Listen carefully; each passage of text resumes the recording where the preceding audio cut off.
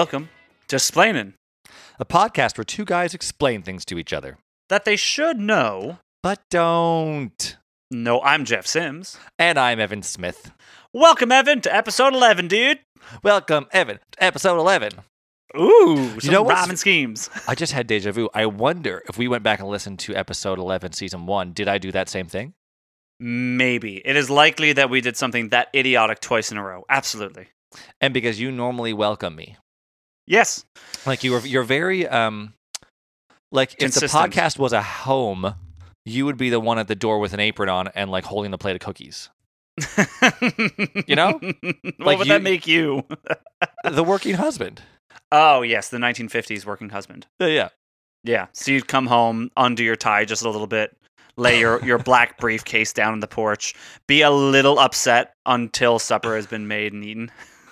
Be a little upset because my drink wasn't already poured for me when I got home. No, it was poured for me, but it was poured 5 minutes too soon. The ice had melted a little bit too much. Yep. Oh, God. Jeffrey, the ice has melted. Oh, God. PTSD. Am I right? PTSD. Yeah.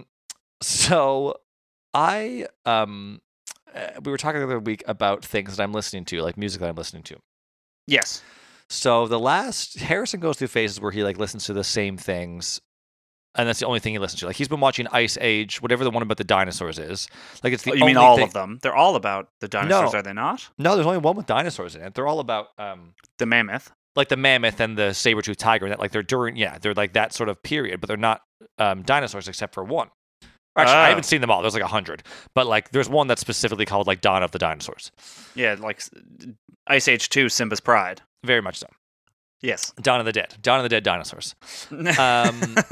So he's been watching that, like that's all he watches. Every single time you want to like watch one thing, if he watches it for half an hour, great. The next time he watches something for half an hour that same day, same thing, start from the beginning. Oh, he'll Um, only watch the beginning. You won't pick up where you left off? Sometimes he'll watch the thing from top to bottom, but he'll always start from the beginning. Okay. Yeah. So anyway, he does the same thing with music. So recently I've had a lot of System of a Down stuck in my head. And you've mentioned it. And I thought, like, why? Like, it is weird that I only know the one album, and I do have it stuck in my head a lot. And Yeah. I've realized why. It's because he's watching this new dinosaur show, which now we're listening to in the car as well. And it's called Howdy Tunes Dinosaur Songs or something.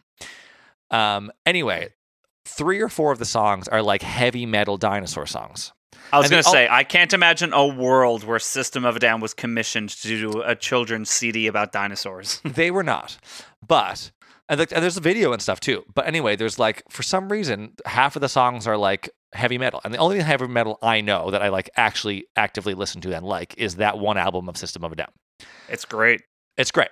So, but on this album, there's this one tune called Velociraptor. And it's just like, it's metal, but it's like that, like, I don't listen to metal, but I would imagine it's kind of like 90s metal, where it's like Sure. that really high falsetto 3-part harmony. It's like, Velociraptor! Running faster! It's actually the best song I've ever heard from a kid's television show. It's like Hands Through the down. Fire and the Flames, like Dragon Force. Yeah, very similar. And like it has Yeah. the harmonized guitar solos and stuff. Yep. Oh, yeah. It is a 10 out of 10. And like and every chorus the parts jump 1/3 higher. Oh, of course they do. It's really satisfying. Oh, man. Looks Yeah. like I'm going to have to look this up. And then also when it hits the verse, it does that weird, like, you know, the metal, like, low, dear old nice you. It's like that sort of, like, weird phaser kind of sound. Yeah. I creep so silently. Anyway, I bet it's really, really good. I should play it for you. That's fantastic. Not right now. but Do you know I what will it kind another of reminds me of, just you describing it? What? Did you ever go on E-Bombs World as a kid? time. Yes, all the time. Homestar Runner? Yeah, Homestar Wanna. Oh, Homestar yeah. Runner. And Trogdor. Trogdor. Yeah, that's what it reminds me of. What was the name of the little the evil guy? He wasn't evil, but like Badmouth or Strong Bad. Strong Bad. Right. Or Strong Mad. Or was there two? Or there's Strong Sad. Or there was someone who was sad. I think Strong Bad. And there was one There was called definitely a Strong Bad. Marzipan. Yeah. I just remember E-Bombs World, the end of the world. Yes, I think we've Okay, referenced that more so- than once. Here's the Earth. Yeah, it's great. That's so great. I lived my teenage years on E-Bombs World. There was some quality stuff on there. There was some great. Badger, I was just gonna say! mushroom, Mush- mushroom. mushroom. Oh, it's the snake. Oh. Yeah. Do you remember Potter Puppet Pals? Yeah, yeah. I'm not sure I that's do. from E-Bombs World or not. I'm not sure. It's definitely like from one of those sites. I'm not sure if it's well, what else was there? There's E-Bombs World, and there's a couple of other ones. Yeah, I don't know. There were a I can't- couple other ones. E-Bombs I World can't was remember. like blue, right? Like the background was all blue. Yeah, Like yeah. like Tea League blue. Yeah, I don't remember what the other ones were, but I remember there were like, and they'd all be linked to each other. Yes, they'd Yeah. all have the same, like, it was like the formation of the meme, but it was like videos and Yes. all the interweb. And also, I used to watch the ones of the. They were so stupid. I don't know why I liked them, but the ones where the babies were singing like pop songs and rock songs. Yeah, I Like- don't know why I like those. Do you know the ones I'm talking about? I don't. But It'd be I like can a baby only singing like "Crying" by Aerosmith, but the lyrics would be rewritten Mhm. for the baby. imagine. Like not an actual baby. It would be like a cartoon no, baby, of and then like course there'd be a not, no. voiceover. But I think it was because I didn't know the songs, and like they were all like songs I don't particularly like now. But the first time you hear them, you're like, "This is a great song." Oh, yeah. So I think it was like that was my introduction to a lot of great songs was through that. And I didn't know the original. True. I think that's why. Do you I remember ended your up liking first song, the first time listening to like a classic, like an overplayed, like stereotypical classic, like "Don't Stop Believin'"? Like, do you remember the first time you heard that? it. No, I remember the first time I heard. This is going to be a really weird reference, but "Whoa, Black Betty, Lamb, Lamb, Oh, Whoa, yeah. Black Betty" Great song. by Ram Jam. Yeah, the first time I ever heard it, I went over to my friend Erin's house and she played it. I was like, "This is amazing!" And then we called K Rock and asked them to play. It was like I don't know, whatever the call-in thing was that evening. Mhm. And anyway, they played it for us. And we were Go very away. excited. 10-year-old us were very excited. I bet you were. Yeah. I think about those things sometimes. I think of those things with movies, like movies with great endings, like Seven. Oh, or, yeah. movies like that were just like, I wish I could watch that again for the Fight Club. I wish I could watch Fight Club for the first time. Yeah, so like without spoiling stuff, so stuff like Fight Club, Seven, The Sixth Sense, like those types of movies that have a little bit of a curve at the end, we'll call it. Like back when they came out, which is like early 90s for some of them. Yeah. It's quite predictable the direction that these left-hand curves take. When you first watch it, it's not, I don't know if it's like the bias of already knowing what's happening, but you can kind of see it play out as it happens. Like I remember we watched Seven recently, well, like probably 6 or 7 months ago. Catherine never seen it, but when I watched it, I think I only seen it for the second time, but it was a while in between, like years between when I watched it. Yeah. And I remember getting towards the end, I'm like, I know something crazy happens, but I don't remember what. And then as we got closer to it, he was like, "What's in the box?" I'm like, "Man, you know what's in the box. Like, you know what's going on." Yeah, but you here." didn't know the first time. Yes. No, you didn't. You just said you've watched it, but years before it, so you just sort of forgot and then remembered at No. that point. But that's what I'm saying. Like, it's, I guess maybe it's just the bias of already seeing something. Yeah, like, Have you I think seen- you have an idea of what's in the box, but like even when you get to the point where there's a box, you're like, hang on. Like Yeah, the I guess box is so. the surprise. It's not so much what's in it that the surprise is. Do you know what I mean? Yeah, I guess so. I mean, it is what it is. I just find them very predictable now. I don't know if like the cinematic experience and the dramatization of making these films has changed over the years. It's like watching a 1950s movie now. You're like, this is the lamest thing I've ever seen. Not yeah, because but of the that's CGI. a blanket statement that is untrue. That's what I'm saying. I think it's my own bias of saying It's totally that, like, unbiased. just that form of entertainment. It's just constantly changing and constantly. But if you watch a really good evolving. 1950s movie, like if you watch 12 Angry Men, like there's no way to improve upon that movie. Yeah, I guess that's what I'm saying. I guess it is a blanket statement. Yeah. Anyways, Um, that's all I have to say about the matter. well, very good. I have a very unfortunate thing that I have to tell you. Oh no, It's not so much unfortunate for you as it is for me. okay. So last week, I called you on saying words incorrectly. And the word in question was, do you remember? It was some sort of an affirmative Yes, the word was agreeance. agreement. Yeah. And I said, that's not a word, Jeff. What are you talking about? You're like, what are you talking about? Anyway, my sister texted me. And I was like, I'm going to have to tell Jeff that you told me this. And she's like, oh, sorry, you could not. Anyway, she's like, agreeance is a word, Evan. Stop being an asshole. Yes. I didn't know Victory it. is mine. I looked it up, and it is a word, and it just means agreement. And like, it's Yep. old. It's really old English, so no one ever uses it. Do you know for what's you. really funny? It's probably used in something like Lord of the Rings or like Yeah, probably. Star Wars or something where it's like the language isn't like Yeah, modern. contemporary. Yeah. Yeah, and so I'm like, I'm gonna steal that. It's like mutilated or mutilated. I'm fairly certain. Mutilated, yeah. because there's mutilated to is a word. mutilate or to Yeah. mutilation. There Yeah. is mutilation. Yeah, there is a word that I was saying that is not a word that I thought I heard from. Excuse me. That I thought I heard from Lord of the Rings. Anyways, I thought I made it up, but Like maybe I a didn't. like a mutiny. No, to mutilate. Yeah, mutilate. Yeah. I wish I could Is it like remember. it's like an addition to that word? Like mutilate is the root, but it's like something else, like Yes. mutilated, mutilation. Yeah, something like that. And I think maybe. Mm. Anyways, I thought I had made it up. Or not made it up, but I thought I heard it, but I thought I heard it incorrectly. Anyways, I think it's one of those instances where I heard the word from a movie. Anyways, Yeah, here anyway. we are. So, are we both in agreement that agreement is a word? Yeah, we are. Yo! Gotta be. Jeff won. What are you doing? What do you mean? What am I doing? You're moving around. I'm what? Are you moving around? I wasn't comfortable for a second. I moved. Is it all right, bye? It was just giving me a lot of feedback, old man. I'll give you a lot of feedback in a minute. Velociraptor! Velociraptor! Velociraptor's coming for you! It's really great that you don't know the song, and yet you're like, "Here we go, let's improv time." I'm here for it, man. I'm latching on and going. I love it. Okay, explain me something now. All right, let's get going, shall we? Let's. My goodness. So this week, we talked about it a couple of times in a couple of different episodes in a couple of different ways, but we never actually have done a deep dive into it. I don't remember what you're doing, so. No, great. So this week I'm doing. Oh, it's memory, isn't it? Isn't that funny? How ironic. It is funny. I couldn't remember. You couldn't remember. Yeah, so I'm doing memory and all the sorts of different fun, cool things about memory.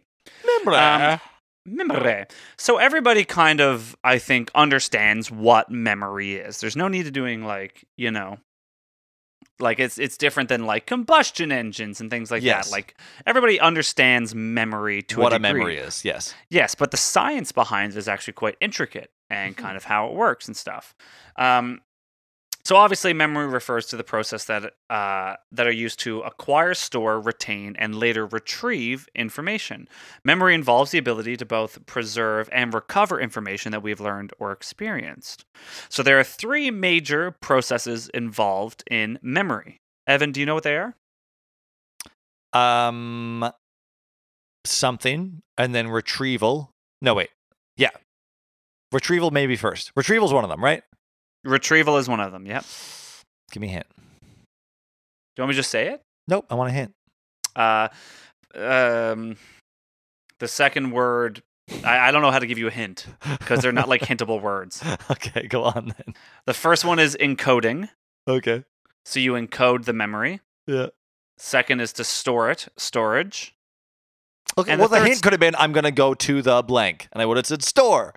Yeah, but like, that's not being like, it rhymes with porridge. You could have said it rhymes with porridge. You're I don't bad know, at these but- games. Anyways, I was too busy wasting all my improvising skills on that song. So I've lost all creativity. There you go. So encoding, storage, and retrieval. Okay. So encoding the memory is the initial learning of the information. It's how the information coming from sensory input is changed into a form so that it can be stored in your brain.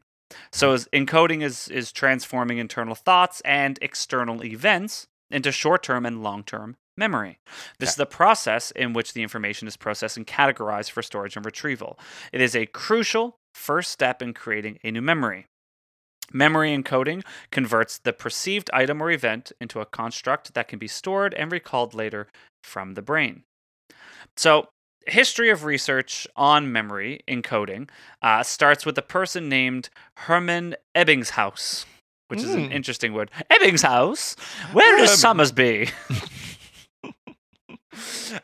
He was around 1850 to 1909. He was a pioneer in memory research. He studied learning and forgetting of things using himself as a subject, which is kind of interesting. Ebbinghaus suggested the learning curve. He found that the new things associated with prior knowledge were obviously easier to recall. Yeah, so the idea, when people say the learning curve of trying to learn a new task or a new if it's game brand or new to new you, things. Yeah, but after a while, the learning is exponential. Once you grab it, you go on. So learning curve. There are many types of memory encoding, but the three main types are visual, acoustic, and semantic encoding. There's also elaborative, tactile, organizational, and molecular encoding, which is kind of cool. Yeah, molecular encoding I'm not going to get into, but just as a sentence, it refers to how on a molecular level, your body remembers things like viruses or molecules, or you had an allergic reaction to something and it remembers it. So when it comes by again on a molecular level, it's hey, we don't like kiwis, and you go to anaphylactic shock again. I found that very interesting. Get out of here, kiwi. You're not We don't welcome want you no here. more. I'm going to close up our throat. I killed your brother, and I'll kill you too. So obviously, different parts of the brain play a role in encoding different kinds of information. So, for instance, visual information is processed in the parietal and the occipital cortexes of the brain, or cortices of the brain. Fusiform gyrus may also be involved in this as well. Superior temporal gyrus is involved in encoding the auditory stimulus as well through your auditory canals. The left prefrontal cortex and temporal regions are involved in semantic encoding. These structures can be activated by verbal and nonverbal stimuli. Other brain areas are also sometimes activated, depending on what type of information and stimulus that is being presented. Okay. Another part of the brain, the medial temporal lobe, MTL, is also involved in semantic and perceptual encoding. Can I ask a question? Yeah. I know that I should know the answer to this, but again, hence the podcast. What does semantic mean? Semantic is I've heard the more word. meaning, idea based. So instead of being the apple is red, that's not semantic. What semantic would be the meaning of life, perceptions. Oh, okay. Because I've heard people meanings. say let's not get into the semantics of it. Yeah, I'm semantic being I'm trying to find not definitive. The apple is red, the apple is round, but No. So what this? It's more so thoughts, ideas. Okay. When you sit down and you think about yourself, you're who am I? I'm Evan Smith. You are thinking about yourself. That is semantic learning, discovering who you are that way, as opposed to being I am 6'1", literal versus metaphorical. Do you know what I mean? They're thoughts, they're ideas, perceptions, metaphors, allegories, that kind of thing. Great. Did that help? Yes, very much. Okay. I think I did a really bad job of defining it, but anyways. Hey, it's more knowledge than I had a second ago. Yeah, I guess so. Another part of the brain, the medial temporal lobe, is also involved in semantic and perceptual encoding.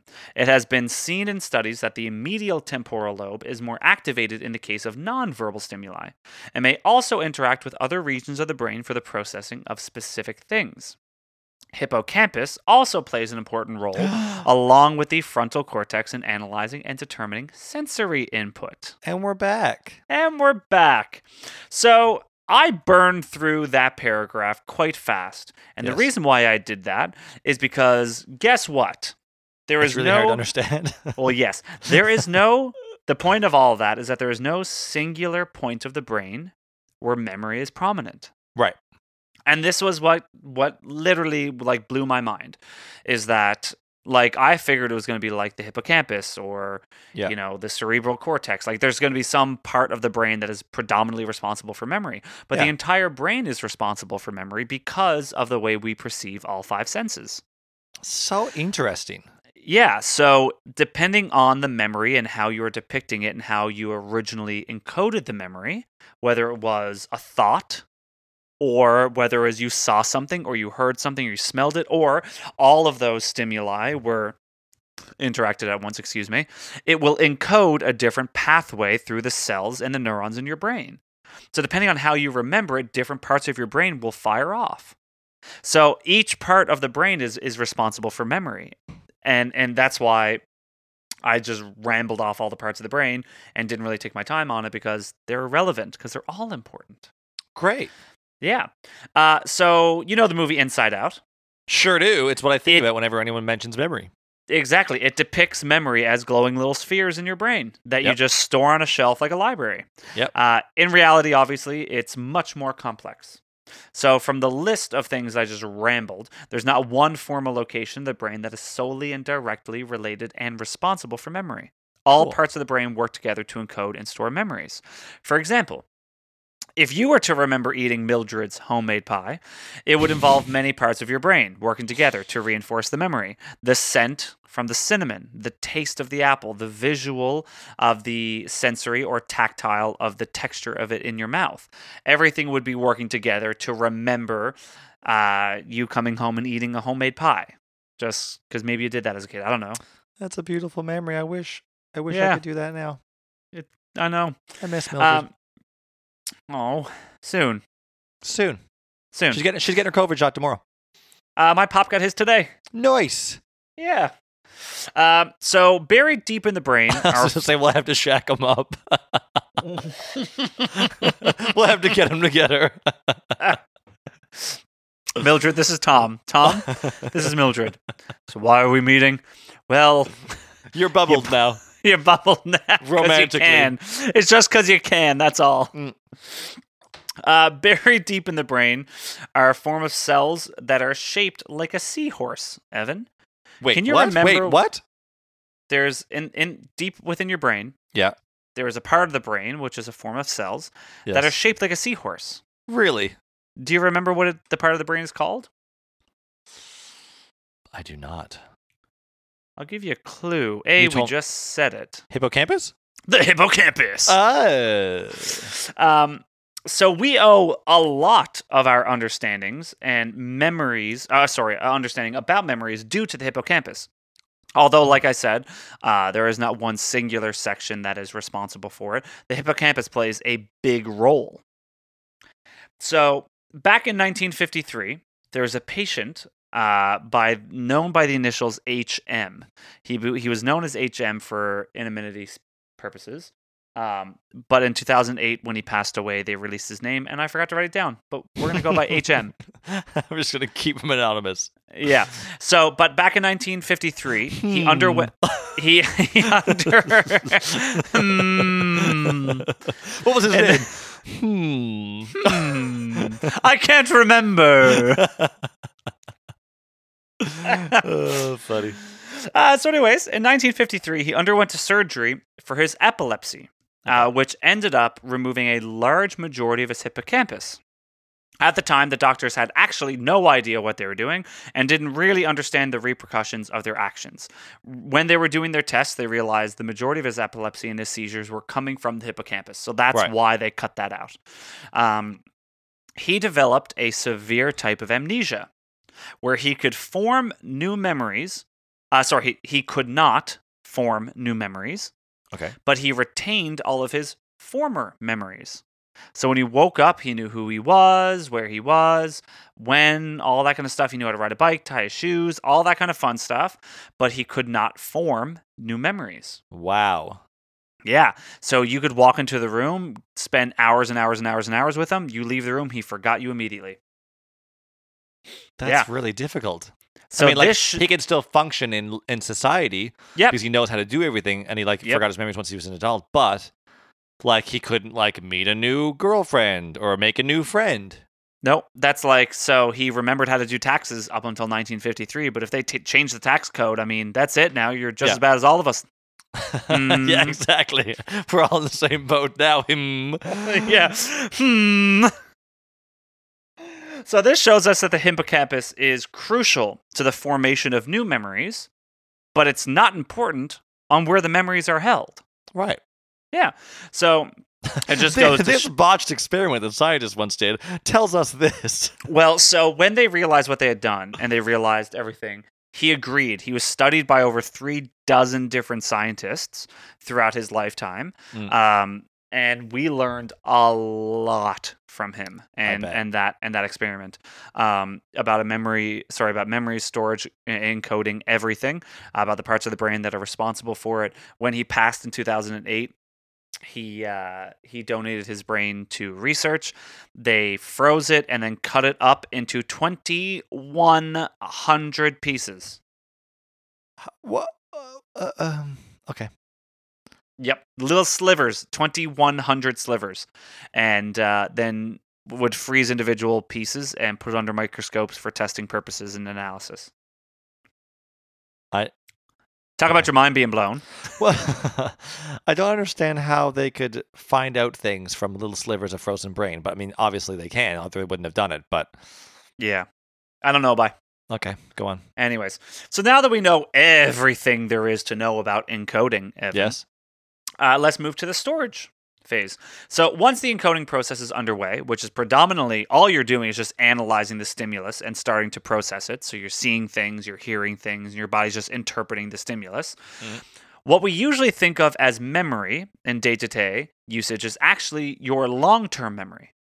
But there's also a very important short-term and sensory memory process, which must be worked through before a long-term memory can be established. So anytime that you say, I have a memory, or memory, we're oftentimes referring to... Anytime you say, memory, I have all alone in the moonlight. All alone in the moonlight. We're speaking of long-term memory.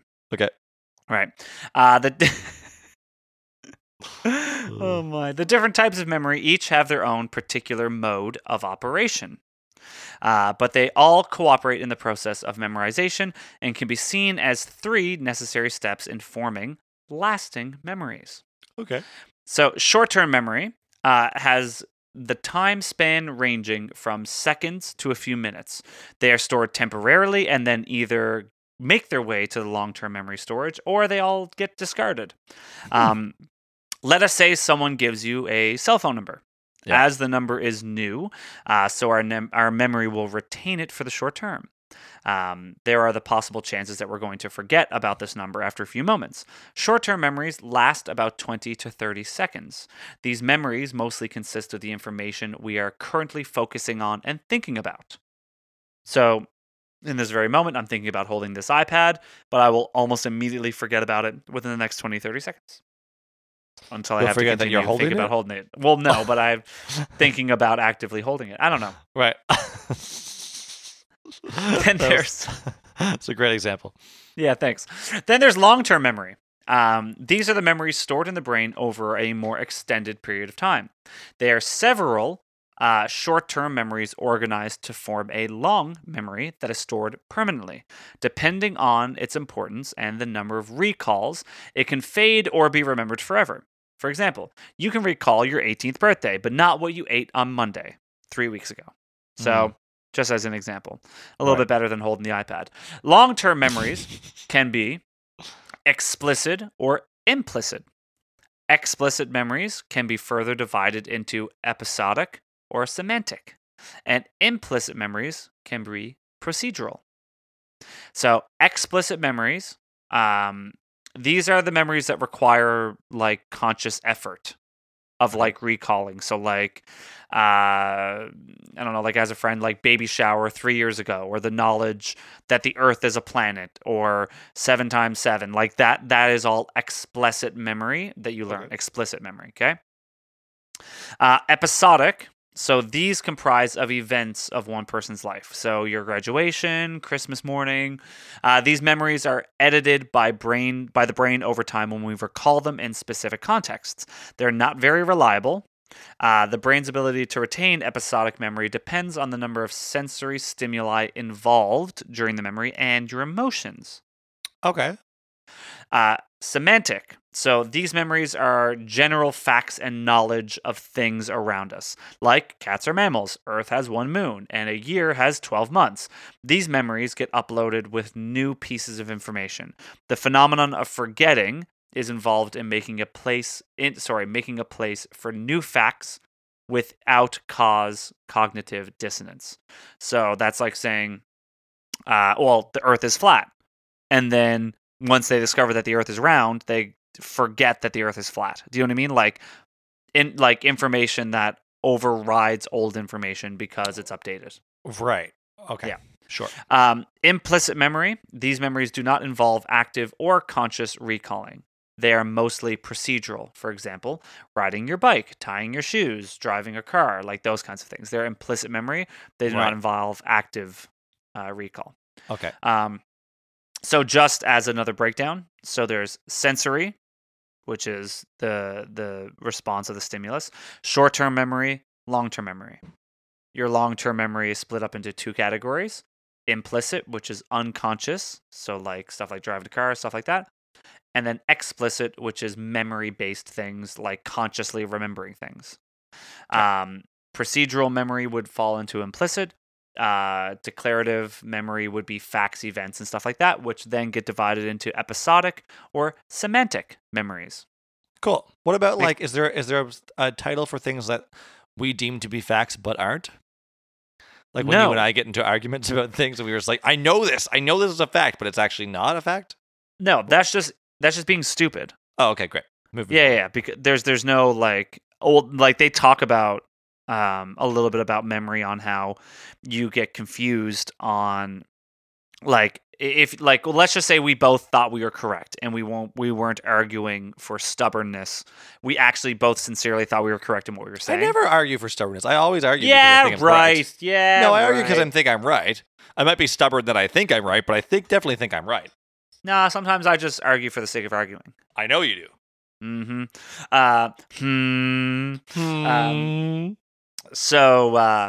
But there could be an issue in how the memory was formed and how your information was encoded or how you retrieved it.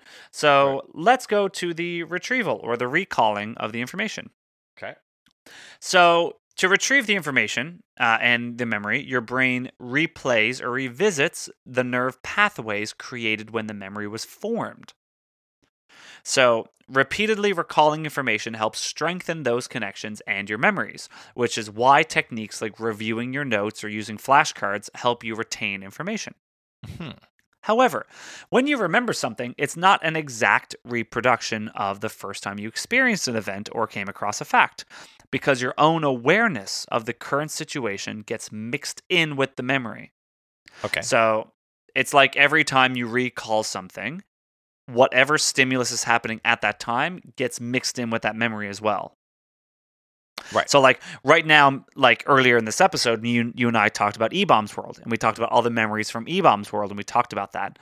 Yeah. Now, the stimulus around us, which is you and I sitting here talking about it in front of our microphones with the iPads, are now that those neural pathways are getting confused with the E-Bombs World ones.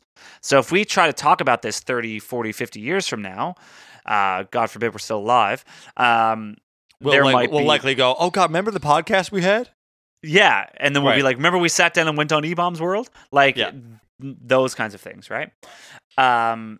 So memories are not frozen in time, and new information and suggestions may become incorporated into old memories over time as well. Okay. Thus, remembering can be thought of as an act of creative reimagination.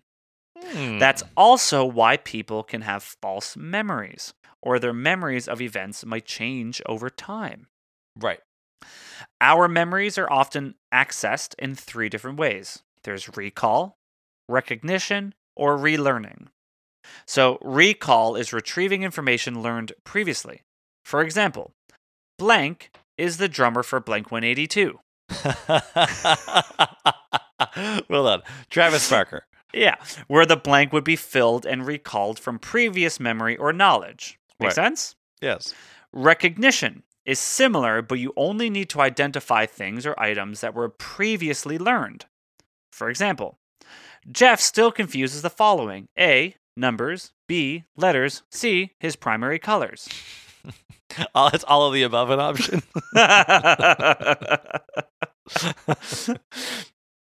So you only have to identify certain things and recognize them instead of recalling them. Okay.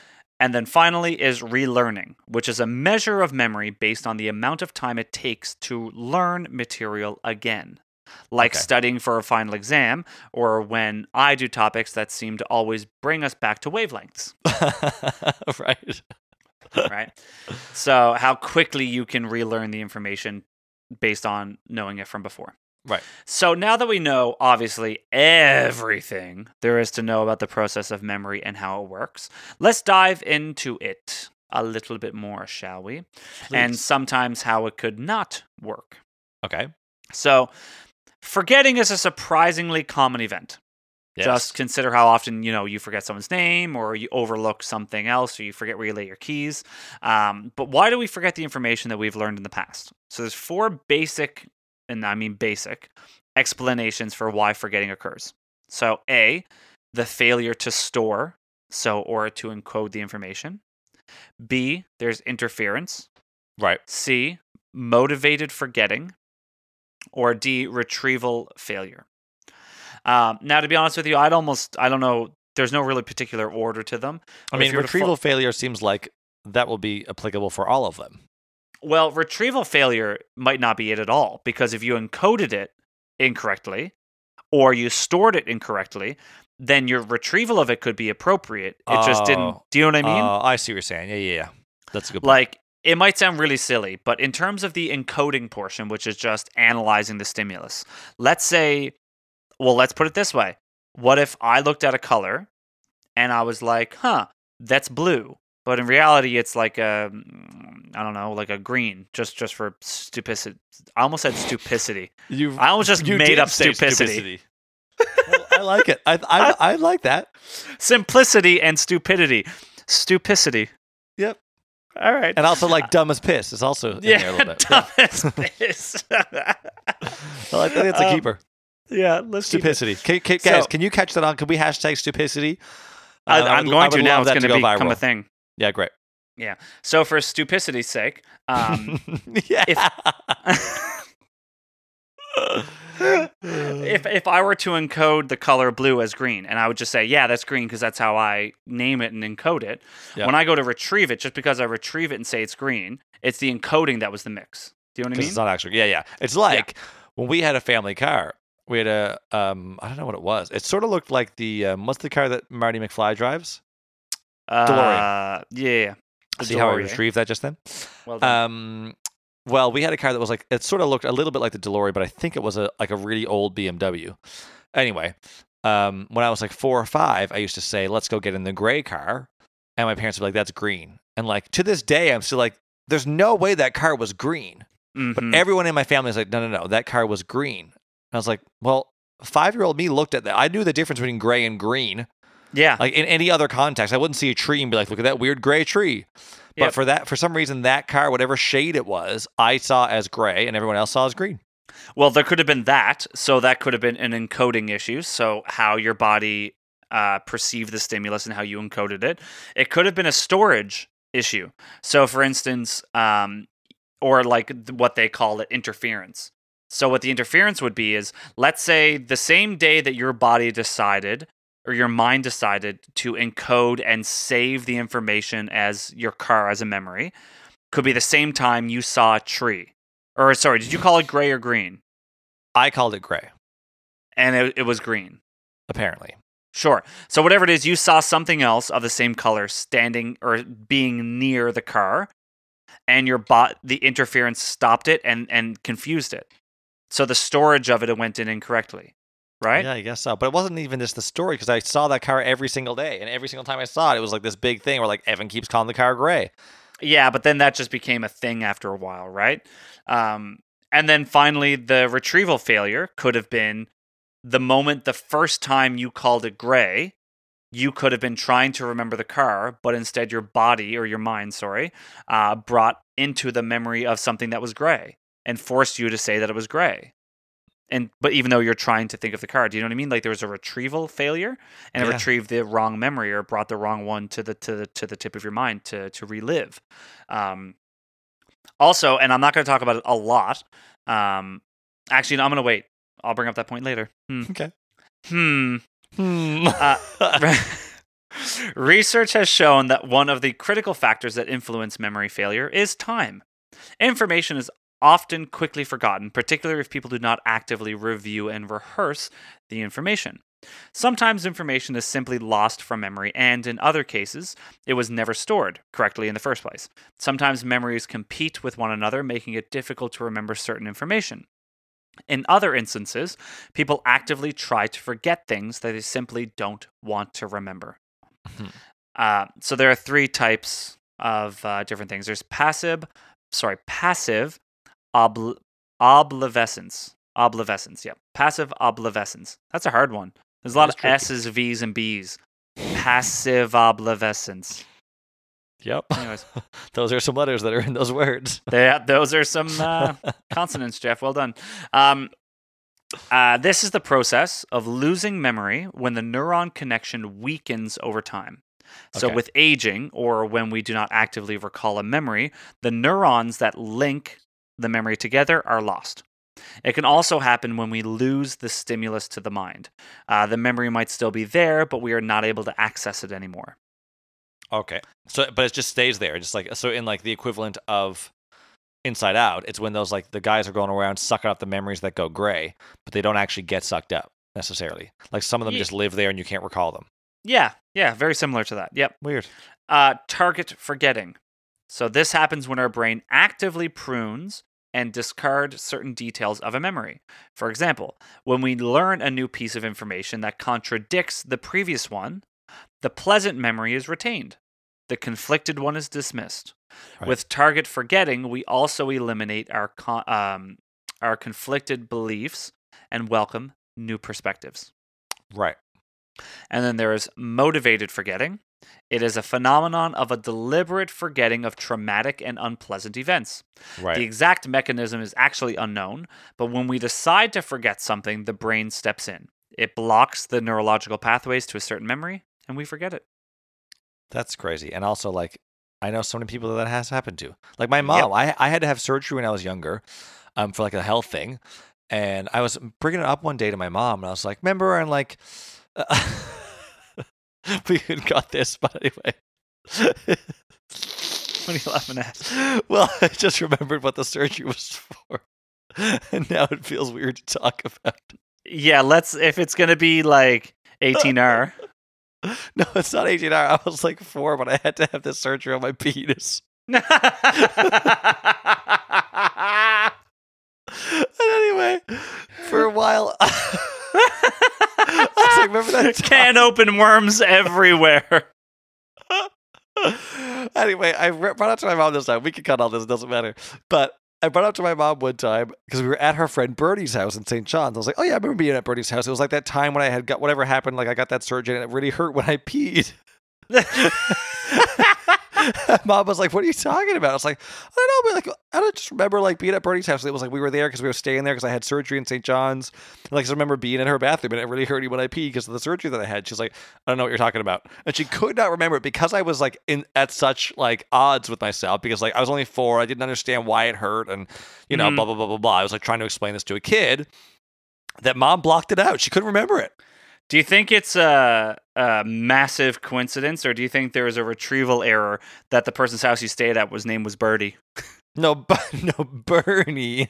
Oh, they said Birdie. No, you've been to Bertie's house. Bertie is where Bertie hosted. Remember after my wedding rehearsal, that's whose house we had the little party at. Oh, okay, yes. Funny. Anyway, go on. Well, that was a treat. Thank you for that story. Oh, God. So, some more serious reasons could be because of memory or neurological disorders or diseases. The hippocampus plays a discrete role in collection and recalling of the memories. Neurological deficits are playing a role in giving rise to false memory.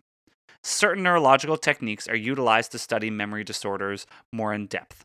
There are certain reasons which are linked to produce mild and severe memory disorders. Each particular reason may separately account for a certain deteriorative disorder, or many of the causes get together to produce a certain condition within an individual.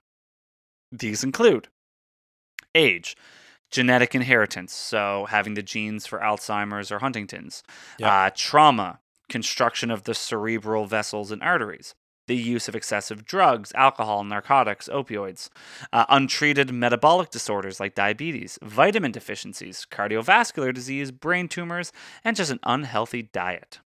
These are all things that affect your memory. Wow. So there are disorders and diseases that are affected with memory. So there's dementia, obviously. Yeah. There's the vascular dementia. There's 3 forms of different types of dementia. It arises, from vascular constriction leading to the decreased blood flow to the cerebral and the cerebral areas. I didn't know that. Yeah, so strokes and head injuries can cause this type of dementia. Right. So you don't have to be old for it. Lewy bodies. This type of dementia is particularly related to the development and the deposition, of abnormal protein types called Lewy bodies. These abnormal deposition lesions lessen the memory space, giving rise to deteriorative brain functions. Then there's the frontotemporal dementia, which is the one that, unfortunately, a lot of us are all too familiar with, that comes with aging. Yeah. Right? Then there's Alzheimer's disease, which the brain changes are noticeable features of this type of memory disorder. It is characterized by 2 important features. One is the formation of amyloid plaques, and the other is the formation of neurofibrillary tangles. These both account for brain signals due to lack of neurotransmitters in the brain, and it gives rise to impairments and hinders the functioning of daily tasks. So sad. Have you ever seen the movie Away From Her? Yeah, I have. Woof. Yeah, woof. I mean, it's just stunning. It's an amazing movie, but it's so sad. Yeah. So then there is encephalopathy. Yeah, that's right. So that's just, I know it sounds silly. First I thought you said telepathy. I was like, that sounds like a brain thing. Encephalopathy. Okay. Encephalopathy, I pronounced it weirdly the first time. Encephalopathy. So it's brain inflammation, which can lead to major neurological changes, altering the brain functions. So immense brain signals can give rise to seizures and fits. It's coupled with a state of delirium. So viruses are the main cause of encephalitis. Encephalitis. That's what Tyler had. Yeah. So what encephalitis is, it's an inflammation in the brain. Yep. Caused by viruses. Yep. So you could have a strain of a virus, encephalitis. Do you know what I mean? Yep. So whatever virus you have, then you tack on encephalitis, and it attacks the brain, causes inflammation, then cause a lot of neurological issues. Yeah, absolutely. So he had the whatever the herpes strain of it is. Yeah, so herpes encephalitis. Yeah. Yeah. There's lots of those. I shouldn't say he had it, and doesn't have it now, but I mean his memory is still insane. Yeah. So yeah, there's that one as well. So I didn't really want to get into too much of the disorders and the diseases because, it's a bit of a Debbie Downer. There's a Debbie Downer, and we all know they suck, and we all know there's not a lot of research. Well, there's lots of research, but not a lot of answers of this is how you solve it. A lot of it's it just sucks to suck, right? Yeah. So here are some things you can do to actually improve your memory. Okay. On a day-to-day, in general. things that can actually work and do on. Yeah, exactly. Sudoku. So number 1 is to sleep on it, which is funny. A research study found that people who slept for 8 hours after learning new faces and names were better able to remember them compared to those who didn't get the same sleep opportunity. Oh, okay. Yeah. So if you have a big test, a lot of sleep before the test is important. A lot of people are like, There's a rat in my backyard. how big is he? He's not small. Oh, get a picture, old man. Big rat. He saw me. He Rat. took off. He saw me through the window when he took off. Ugh. Ruby didn't see him, thank God. I thought you got excited about my topic for a second, but he knows that wasn't the fact. Well, it's just funny because I was sitting here going, I bet I'm going to see her rat out there tonight. I hate it. Okay, sorry, go on. Anyways, so 1 is to get lots of sleep. Number 2 is improving physical activity and diet. So obviously certain vitamins and minerals are directly linked to memory and retention of information. Balanced lifestyle. These are all, people could have assumed that was a fact. But exercising 4 hours after trying to remember something will also stimulate parts of the brain and the mind that will work to help retain the information as well. Really? Yeah, so that was one. Well, that's why I can't remember anything. Get a treadmill, you nutting. Get a treadmill, you nobody. Yeah. So then there are mnemonic devices. So everybody knows what a mnemonic device is. But there's different forms of mnemonic devices. So the common one, my very educated mother just served us 9 pizzas. Do you know what that one's for? What do you mean? I'm saying a mnemonic device. Do you know what it's for? My very educated mother Just like served us. an acronym, you mean? Like, what do you mean by a mnemonic device? So you know what a mnemonic device is, correct? I'm not sure I do now. Okay, so a mnemonic device is a tool used to help you memorize certain things. And they can be, like you said, acronyms. They could be alliteration. It could be first letters of a certain amount of things, which I'm going to explain a couple of them. Well, now. I love these because that's what I used to do for every single test. I'd make up a giant acronym or some like song or whatever, and that's how I remember the facts. Yeah. So said my mother served us 9 pieces of pizza? My very educated mother just served us 9 pizzas. I have no idea. Okay. Mercury, Venus, Earth, Mars, Jupiter, Saturn. Oh. Yeah, Uranus, Neptune, and Pluto. Father Charles goes down and ends battle. Battle ends and down goes Charles' father. Exactly. So that's that same kind of common mnemonic device. Okay. Right? Acronyms are the same thing. Taking the first letter of everything and turning it into a jumble of words and trying, like BEDMAS. Right? Yeah. It's an acronym. Yeah. Then there are musical mnemonic devices like A, B, C, D, E, F, G, H. They are ABCs. That's a musical mnemonic, right? Yeah. Then there are rhyming mnemonic devices, which is 30 days hath September, April, June, and November. Right. Right? Except for February. I got 28 and nobody gives a damn about the rhyme no more. I've always said that's so dumb. It's like rhyme. And then we get to February and it's like, okay, the rhyme's over apparently. Just remember the last bit. Yep, exactly. Just remember it. Move on. But you remembered it, even still. True. Then there's chunking. So the chunking technique involves grouping items, finding patterns in them, and organizing the items accordingly. So just as an easy example, phone numbers. Like remembering 10 numbers in a row is actually quite difficult. But if you chunk them, 709, 123, 4567. You go 334. When you chunk them, the brain is able to... Just give your own phone number on the podcast? No, I said 1, 2, 3, 4, 5, 6, 7. But yours does have like a weird, like a 2, 3, 4, 5, doesn't it? Or at some point? Well, let's not say it on the podcast. That's how well I was listening. I was like, that's your number, Jeff, 709 123 456 789.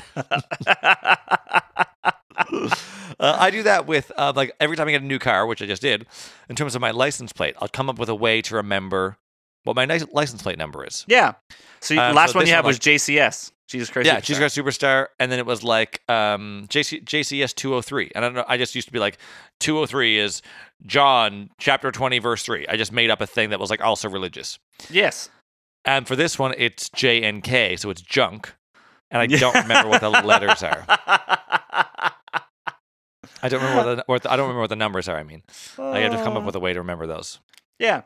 So chunking. I also had a JFS once. I had a Jeffrey Francis Sims. You did. You had a JFS. I remember that one. Yeah. So yeah, chunking is another thing that you can do. Just group things together and chunk it up. So associating more than one sense to the information will also help you trying to remember. So if you're trying to remember your car, for instance, if it's just a visual thing that you have of like this car is gray or green, but if you say, that car smells like farts, then that helps you recall the car a little bit better. It's the reason that when everybody tells me, like, if I meet somebody for the first time and they tell me their first name, I'll never remember it. So now I've realized that my brain needs the mnemonic device, I guess, for lack of a better term, of asking them what their last name is. And if I know their first name and their last name, there's much less of a chance I'll forget it. Interesting. I don't know what that is. I think that's you just actively trying to pay attention and remember it. Well, yeah, but also, like, I'm just so used to forgetting people's names. Like, if they're like, hi, my name's Steve. I'm like, great. There's a million Steves. I'm not going to remember that your name is Steve. True. I guess it's filing and organizing. Yeah. Yeah. So if you're like, my name is Steve Hugamudge, I'm like, well, I'm definitely going to remember that. I want to remember Hugamudge. Yeah. Cool. So the next thing that they recommend is to, obviously, like I said, associate more than one stimulus to it. Make it emotional. So if you attach an emotion... like lick Steve and see what he tastes like. And then be upset that you licked him. But if you attach an emotion to it, it makes it that much stronger. What if Steve attaches an emotion to it? Yeah, he's rotted with you. Gives you a bunch of lips. You remember that. That's your tactile. Write it down. Never type it. So if you're trying to remember something like notes or anything, always handwrite it, never type it. Yeah. So the last one that I wanted to talk about, and I wanted to just speak about it very briefly, is called a mind palace. Have you heard about this before? A mind palace? Have you heard about a mind palace? I don't think so. Oh, Evan, it is the coolest thing on the planet. That's a lie. There's way cooler things on the planet. But we've done episodes on volcanoes and black holes, so obviously there's cooler things. But right. So I'm very intrigued that you don't know anything about it, but I'm afraid it's going to take me a while to explain it. So the way have you ever seen these crazy contests of people like in the Guinness Book of World Records and like trying to remember things in a series of things, whether it's a series of numbers, series of names, words, objects, playing cards? Have you ever heard of any of those things before? Kind of. Like I've heard of like the people who have memorized as much of pi as like there's some schools that they do a competition. Yeah. Probably during like Pi Week or Pi Day, whatever, March 14th. They probably do like whoever can remember the most digits. Like I've had students come in and be like, oh yeah, I won the contest of who can remember the most digits of pi. Yeah, so like there's like world contests of that. Yeah. And it's not people who are like they just have crazy good memories. They just have crazy cool systems built in their minds of how to retain and recall the information. And lots of spare time. What? And lots of spare time. Yes, lots of spare time. No friends, but lots of spare time. Yeah. But it's about how you organize the information and associate different things with it to make the information more important when it's being encoded and stored. Okay. So, have you seen Sherlock Holmes with Benedict Cumberbatch? Benedict Cumberbatch met a feminist lumberjack. I have not. You need to watch it. It is incredible. It's a TV show? Yep. It's on Amazon. No, it's on Netflix. Yep. I do need to watch it. There's like 4 or 5 seasons. Phenomenal. It also has the actor who plays Bilbo in The Hobbit, and I can't remember his name. His name is Martin. Yes. Well, I should have asked him his last name. Maybe you would have remembered it. Freeman. Maybe. It is. It's Martin Freeman. Well done. So anyways, the two of them are in it, and it's phenomenal. But Sherlock Holmes uses a mind palace. And so what he does is to remember everything, what you do is you create, there's a couple of stages to it. You have to have a place that you know inside and out perfectly. Like if you close your eyes. So a lot of the times people use like their childhood home, their school, a playground, something that they like literally know inside out, like your current home even maybe. Okay. So you would close your eyes and you can walk into a room and you see everything that is in the room exactly as is. And you place things in the room. So like you have your bed, like if you, like right now I'm in my bedroom. So I come into my bedroom, I have my TV, the window with the curtains, bed, closet. So you would have like those major standpoints in the room. Yeah. But you have to have this for a full house or a palace or a massive like area. Okay. Okay. So once you know the area well and you know all the items in the area, then you label them with numbers in terms of like 1, 2, 3, 4, in terms of how you look around the room to see the items in the room. And it always has to be the same consistent items first. So I Okay. walk in, I see the TV, window, bed, closet. So 1, 2, 3, 4. And they're the same. It's the same rotation. That's how I'll always see this room when I walk in and when I close my eyes. Make sense? Okay. Yep. Then what you do is you associate what it is you're trying to remember into that room. Okay. So let's just say, well, actually, I'll tell you. I'm just gonna make this up off the top of my head, so it's not gonna make any sense. Okay. Let's say you're trying to remember playing cards. Okay. Okay. And the first card is the Queen of Hearts. Yeah. So to associate the Queen of Hearts, you think of a queen, like the Queen of Hearts from Alice in Wonderland, like that, like classic figurine of the Queen of Heart, right? Yeah. Yeah. Okay. So you associate her with number 1. So I walk into my room and she is sitting there next to my TV, or she's on the TV. Okay. Okay. Yeah. Okay. Yeah. Yeah. Yeah. The next is the 2 of clubs, or 2 of spades, and the spades is 2 spades, 2 shovels. Yeah. Okay. They're there in the window ledge. Yeah. The next card is a 8 of diamonds, and I think of 8 diamonds. I don't know. I'm just being an idiot now. And it's like And on then- your comforter on your bed. Yes. Right. 8. Yes. And then then there'll be the 2 of clubs, and there'll be 2 baseball clubs or something, or 2 clubs. Do you know what I mean? Hanging Yeah. out by the closet, or whatever the item that you affiliate with what you're trying to remember. Okay. Okay. Yeah. Then what you do is you close your eyes and you put them in the room, Mm. and they're affiliated with the room. So then every time you walk into the room, you look on the TV and you see, oh, there is the Queen of Hearts. You look at the window and you see the 2 of 2 spades. spades. Yeah. Then you look on the bed and you see the 8 diamonds on your bed. And then you look at the closet and you see your 4 clubs, or your 2 clubs. Do you know what I Yeah. mean? And that's how you would associate what you're trying to remember in the room.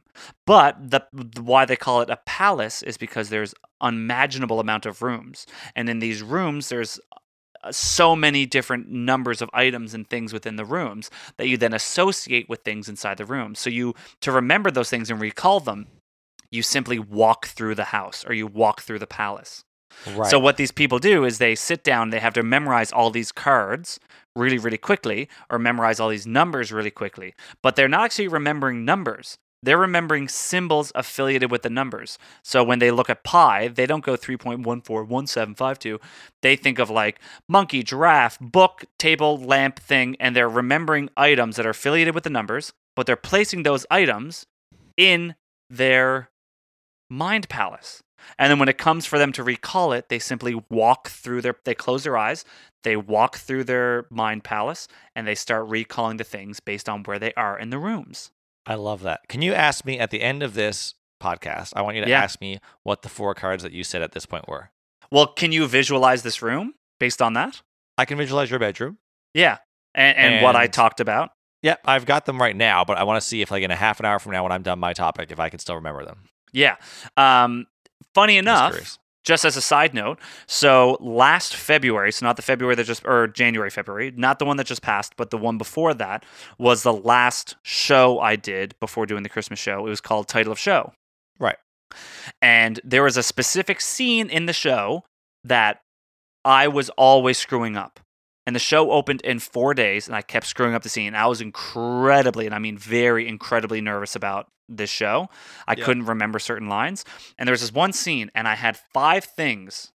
It was like I had to get mad, or it's ironic that I can't remember it now. But I had 5 things. There were 5 sequential things, but I kept screwing up the order of those 5 things. Right. It was like a monologue I had, and I kept screwing up the 5 things. So I actually created a mind palace for myself for my basement. Because there was 5 rooms. When you got down to the bottom of the stairs of the basement in my parents' house, Yeah. there was the first room on your left, the second room, the main room, my old bedroom, and then the bathroom. the room right before the bathroom is what I used, the kind of outside basement. Oh, okay. But each one of those things, I would affiliate a symbol with it, and that's how I remembered it.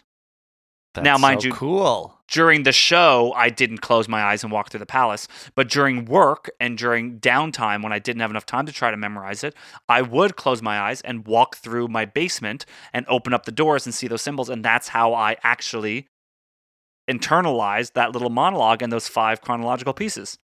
I wonder if it would mess you up if, like, okay, let's just say for right now, I'm picturing, because that's the way you described it. I'm picturing your bedroom Yep. with the Queen of Hearts, the Two of Spades, the Eight of Diamonds, and the Two of Clubs. Yep. And I'm picturing those images that you told me to picture. Yes. I wonder if I wanted to recall something else later, and I was like, okay, I'll use Jeff's bedroom for some stupid reason. I'll use your bedroom. Yes. Would I find it confusing because I already have something associated with your bedroom? Well, that's the thing. So there's like conflicting things of like there's some people who, like, for instance, let's say you use my room, right? Yeah. Instead of having 4 items in the room, you'd probably have 15 things in the room. Yes. Right. There are 3 pictures on the wall. And in those pictures, you could put things on the pictures. And there's 2 nightstand tables, so you could use those. You know what I mean? Like, they have to be solid things that you know are in this room, and you can always picture in this room whenever you come in. But if there's only 3 things in that room, and you always want to remember those 3 things for the rest of time, and you lock that into your mind palace, yeah, you're probably right. You probably shouldn't use that room again. Right, but what if you don't want to, like, these 4 cards, I don't really care to remember. Yeah. But, like, if I wanted to remember something else later, yeah, would I have to actively forget the things I'm already associating with that room, I wonder? Maybe. I mean, I guess you'd actually have to ask somebody who uses their a mind palace as an actual active form of memory. Like, go to them, be like, so, hey, how big is your damn palace? Because in the show Sherlock Holmes, he has the whole town of London. Wow. Or the whole, I just call it a town. City. Whole city of London, because he has a photographic memory. But he remembers everything. So he does have to encode it, and he has to put it in places. But then it's really funny because he'll be like, wait, and he has to tell everybody to shut up, and he closes his eyes, and you see this really cool thing of him like navigating his mind palace. Right. Oh, it's so cool. I need to watch that show. I would definitely love it. Anyways, the show is phenomenal, and I thought the Mind Palace thing was super interesting because I knew a little bit about it, and I tried to use it during the show, and it worked. And I was hoping that you didn't know a little bit about it, so that's very, very interesting. I knew nothing, and I'm fascinated by it. Yeah. Anyways, I think it's going to work. I'm already confident I'm going to remember those cards till the end of this episode, I think. Yeah, well, just because of the imagery that's associated with it walking into the room. Yeah, exactly. Anyways, let's go to our favorite time, buddy. Guess what time it is? It's true and false time. I love me some true and false. True and false, it's true and false time. So, Mr. Evan Smith, are you ready for some true and false? Please. Number uno. Walking through a doorway triggers the brain to forget.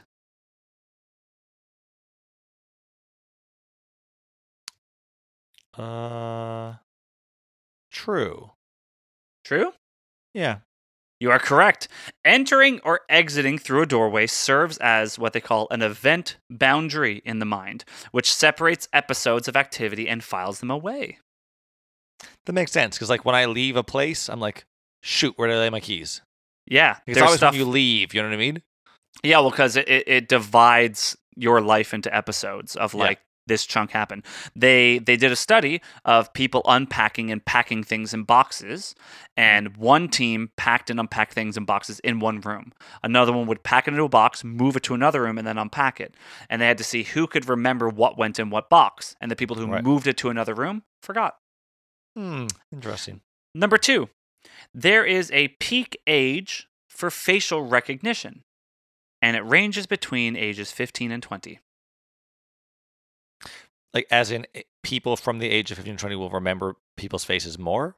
Yes, there is a peak for your ability to recognize faces, and it's around the ages of 15, 20. True. False. Is 30 to 34. Oh, there is a peak age, though. There is, yeah. You actually peak between 30 and 34, which is interesting. Okay. I thought you'd peak earlier on, but it's 30 to 34, and that's all downhill from there, buddy. I haven't got there yet, but meanwhile, I'll see somebody at, like, Sobeys and go, like, how do I know that person? They'll be like, she'll be the person who served me at Costco. So yeah. Like, I'm reaching that peak now. Yeah, you're getting there, buddy. You're getting real good, real acute facial recognition. Thinking. Yeah. So number 3. So you're what? 1 for 1? 1 for 1. Yep. 1 for 1. No, I'm one. I'm 1 and 1. 1 and 1. Yeah. Yeah. Number 3. Closing your eyes when trying to remember something actively makes it more difficult to remember it. I think that's false because you literally said earlier when you were doing the mind palace, you Yeah, should close your I eyes. screwed myself on that one. Yeah, it's Yeah. false. It's actually correct. If you do close your eyes, it does help because you block Yeah. out current stimuli. Yeah. Right. I screwed myself on that one. Yeah. Good for you for listening, though. Thank Number you. 4. It is believed that you could hold between 5 and 9 items in your short-term memory.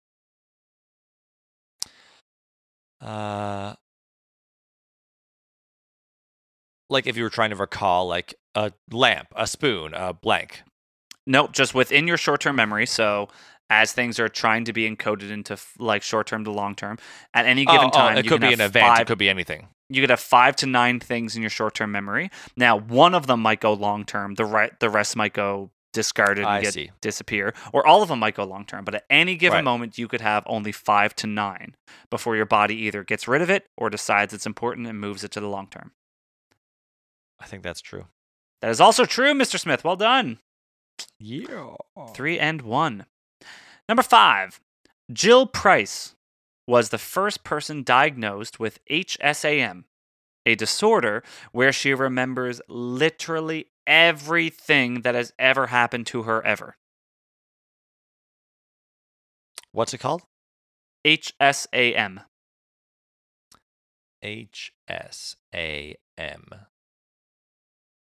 I feel like Jill Price was diagnosed with HSAM, but it doesn't mean that or something. I'm going to say false. Buddy, it's true. Oh. Yeah. So it's a disorder that she actually remembers everything that's ever happened to her ever. So she remembers what clothes she put on 12 years ago, if she Right. tripped up in a block of ice walking down the street on last Thursday. Every single Well, thing. not so much last Thursday, more so like Thursday 27 years ago. Yes. Yeah. She's. I people- remember if I tripped up on a block of ice last Thursday. Yes, because of the bruise.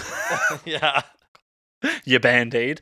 But Because I went to the Janeway. yeah, at the Janeway, not the hospital. You went to the Janeway, you baby.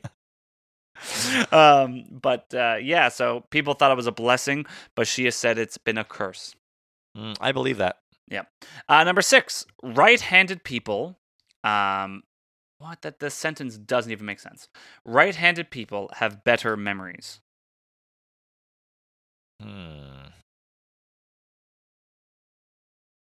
What I really meant when I was writing down that sentence is right-handed people are better at recalling memories, or they have better long-term memory recall.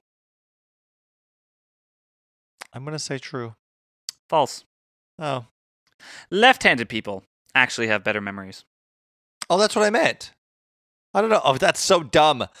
I don't know why it mixed it up in my brain. I was like, left-handed. Yeah, I bet left-handed people do because my mom's left-handed. And like, I was trying to think of other people who I know who are left-handed. I was like, yeah, I bet they do have better memories. I'm left-handed and I don't have a good memory. Ugh.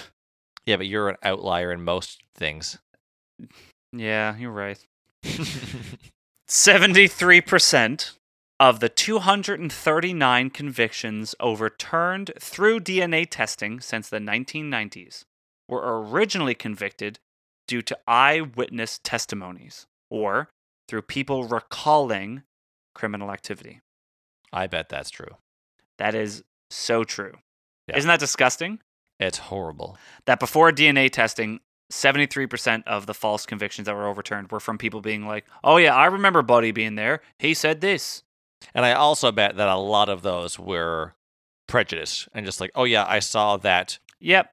that person who was of a certain nationality and they were doing this and they shouldn't have been in that area, blah, blah, blah, blah, blah. It's And like, no, no, even no. if it wasn't like, let's just say 50% of the 73% were racist prejudice or they had some sort of underlying reason to lie. Yeah. Right? Which is a lot. The Yeah. other 50%, it's because of memory. Recall memory is so bad. It's not reliable, which is why they don't use it in Right. court anymore. And they were, yeah, exactly. And they were using it as like the damning evidence. Yeah, exactly. Yeah. Number 8. Good memories stick better than bad ones. I don't think that's true. I You're think gonna go false. Yep. It's true. Oh, Yeah. interesting. Number 9. Sitting up straight increases your rate of remembering things. True. Is also true. What was your rationale there? You jumped to that real quick. I just felt like something that's good for you coincides with something that's good for you. Okay. All right. It's just another reason to sit up straight. Like, you know, when you hear like little things like I don't know, drinking a glass of water in the morning actually does blank blank. You're like, really? That thing is drinking water in the morning? Like, it's Yeah. one of those. Like, if you sit up straight, also your memory gets better. True. Yeah. Well Okay. done. Number 10. Sense of sight through your visual cortex has the greatest and strongest connection through memory. False. False. What is? Smell. Olfactory. Correct. Well done. Aha. Number 11. Oh, God. Your memory performs better while outside. Me personally or everyone's? Objectively. I'm going to say true. Also true. All right. Number 12, and the final question of the day.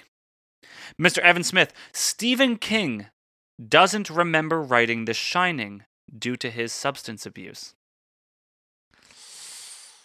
There was severe substance abuse at one point, and I think it was likely around The Shining. But you may be messing with me, and it could be a different book. I think the statement is true. The book may be a different book. But I'm going to say true. Ooh, you should have trusted your gut, buddy. What You book are was it? correct. Due to Stephen King's aggressive substance abuse, he did write a full book and then completely forget the process of writing it. The book was Cujo. Oh. Yeah. He says he obviously regrets it, and, he doesn't have any major regrets of the situation, obviously, other than, abusing substances. But he Yeah. says he wished he enjoyed the process of writing the book because he said it was a fantastic book and he loved it. It is a great book. Yeah. I mean, it's you're only going to ever read it once, but it is a great book. Yeah.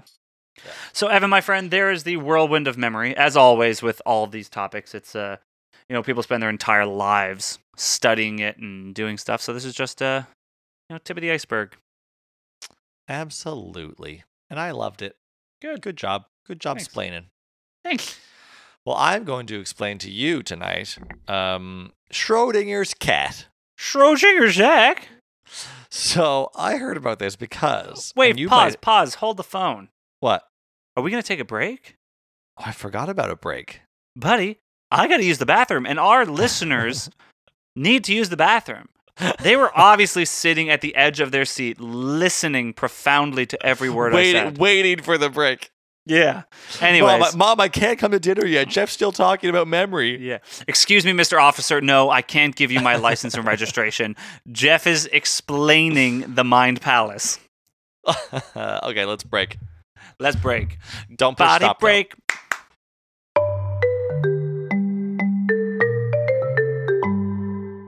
Welcome back, guys. The energy is high. The heat is high. Evan's high. No, I haven't been to the Old Dominion since the old pandemic. I thought it was all closed. No, old man. It's there. I went and me and Catherine been having a gum ski here and there. Nice. Oh man, they have these delicious strawberry ones. Ooh, 10 out of 10. Bud. I don't like strawberry flavored things as a general rule. I like a strawberry. I don't like strawberry flavored things. Interesting. I'm currently drinking a strawberry sour. Oh my. Mm. Gorgeous. Strawberry guava. Guau. So, Jeff, I'm going to explain to you Schrodinger's cat. Mhm. And I heard about this because I was playing Exploding Kittens, which I know you've played and you enjoy. Love that game. I was playing it with Lee McDonald at whatever the place that used to be Mochalopoly is called, but it's called something else, and then it closed down. Mochalopoly closed down. It was called something else, which is what I'm talking about, and then that closed down. Woof. So anyway, one of the cards said on it, Schrodinger's cat. And I was like, that seems like it would be a funny reference if I knew what it was. Yes. Turns out, Schrodinger's cat is a thought experiment related to the theory of quantum mechanics. Ooh. I thought it was And- going to be something related to Pavlov's dog or It is not. the monkeys that they experimented on for like the nature versus nurture thing. It is not. The cat does not exist. There is no spoon. There is no cat. Well done. Schrodinger's cat is just a cat bending up backwards. You have walking. I almost called him Joaquin Phoenix. Keanu Reeves. Oh, Jesus, I said the F word. Keanu Reeves. That's okay. You just didn't need to call it out. Oh, jeez, I said the F word. I just picture a cat bending backwards to do like the Lindsay Lohan crab walk in Family Guy. Oh, funny.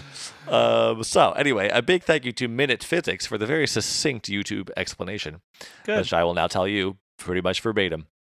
You put a cat in a bunker with some gunpowder that has a 50% chance of blowing up in the next minute and a 50% chance of doing nothing. Until we look in the bunker, we don't know whether the cat is dead or alive. And when we do look, it is either dead or alive. Like any experiment with probability, if you repeat it enough times, the statistics check out. You may flip a coin and get head 3 times in a row, but the more you flip the coin, the more the odds even out and you get heads and tails equally. If you could flip the coin for infinity, it would be exactly 50%. Right? Yes. So same idea here. 50% of the time the cat gonna die, 50% of the time the cat's gonna live. Yes. In quantum mechanics, the interpretation is that before we look in the bunker, the cat is in what is called a superposition, meaning that the cat is both dead and alive, and it's the act of looking that forces nature's decision. Yes. The cat either sees the gunpowder explode or not. So inside the bunker, we have 2 possibilities. The gunpowder explodes and the cat sees it explode, or the gunpowder doesn't explode and the cat doesn't see it explode. Sure. I thought I was being really clever when I came up with a third option, being if the cat had his eyes closed, the gunpowder could explode, but the cat didn't see it. But barring the fact that the cat is asleep, there is no option for the gunpowder to explode and the cat not to see it explode. Unless the cat was already dead before the explosion happened. Like the cat had a heart attack when they put him in the bunker. Or it was just a dead cat that you put in the bunker. I mean, it's an imaginary cat, so the cat's reality becomes entangled with the outcome of the experiment. Yes. But like the cat, we as the observer have a couple of possible outcomes. Either the cat dies and we see it dead, or the cat lives and we see it alive. So it's our observation of the experiment that forces nature to collapse to one option or the other. Correct. So the question becomes, who's observing us to force nature to collapse to one reality? The question of collapsing to a reality is one of the biggest unanswered questions in quantum physics. The whole purpose of Schrodinger's thought experiment is actually to demonstrate that simple misinterpretations of quantum theory can lead to absurd results which do not match real life. Sure. Clearly, a cat is not alive and dead, so it doesn't match real life. So Schrodinger is actually thought to be one of the fathers of quantum physics. He won a Nobel Prize for the Schrodinger equation, which provides a way to calculate the wave function of a system and how it changes dynamically in time. He was your great-great-grandfather. All he did was calculate wave functions, and now here you are explaining them every week. So then I tried to read about quantum mechanics, and I kid you not, ever since my left eye has twitched. Yes, I remember you saying it. It really has. Every sentence I read was so confusing that I was like, I can't repeat this on the podcast. Like, I can't just read this. It would be like reading, like, Swahili. Like, I just don't understand it at all. Okay. So I'm not going into quantum mechanics for any of the purposes that I don't need to. You know what I mean? I was going to be like, I'll just give you a little gist of what quantum mechanics are. I can't. I really cannot. So why is the cat in the bunker? What's the point of this? Is it just like thinking for the sake of thinking and coming up with problems that don't need to be solved? Sure. I thought so. But in fact, it's actually a little more tongue-in-cheek than that. So let me tell you how we got to this place. The expression is cat and bomb, Evan, not tongue-in-cheek. Thank you. So how I got here, and it is plagiarism city from YouTube videos, let me tell you. I do not apologize for it because there's no way I can paraphrase quantum physics in my own words. It would just sound like blah, blah, blah, blah, blah, blah, gobbers. So I didn't. I just took exactly what they said. So quantum theory states that until a particle is measured or observed, it actually exists in all of the states that it could possibly be in simultaneously. See, So that's such an because now we're like, I guess this is the relationship where quantum physics and philosophy kind of intertwine of like, the classic, if a tree falls in the forest and no one's there to hear it, did it actually make a sound? Do you know what I mean? Exactly. Like it made a sound, but the fact that no one can prove that it made a sound implies that there is a possibility, whether it be incredibly small, that it didn't actually make a sound. Do you know what I mean? Exactly. Yes. So it's because no one was there to observe any matter or particle in any shape or form. We have to assume that it could be in any of the ways that it is. Do you know what I mean? Right. That is so ambiguous. And it is. So if there's any chance, the smallest possibility that a particle could be found in a place in one state, a second place in another state, a third place in yet another state, then the particle will be, in fact, existing in all those states at once. Like this is what the water particle is the perfect example of that because it's something so practical. You know, it could be a liquid, gas, or solid as ice, vapor, or water. Right. And the fact that if water is not being observed right now, like the water in my pipes, I'm not observing that right now. It could either be solid ice, water, or vapor, for all I know. And there could be, is there a reality where there could be liquid water running through your pipes, but a little bit of it is frozen on the end somewhere, and maybe some of it has evaporated if it's near a hot spot or whatever, right? So it's what's referred to as a superposition, like the cat was in when it was either alive or dead in the thought experiment. So see where we're going here. When the particle is measured, which is just basically what you said, the superposition collapses and the particle chooses one state to be in over all the others. Yeah. This is the state that the measuring instrument will observe. So it's basically like you said, until we observe it, we can't define what state it was in. So because you can't see me right now, does that make me Super Sims? Yeah. I mean, I always refer to you as such. Good. So if this is true in theory, then it should apply to larger objects, since all objects are made up of particles. But we know that this doesn't happen for larger objects. We observe large particles as occupying a single state. A soccer ball is a solid.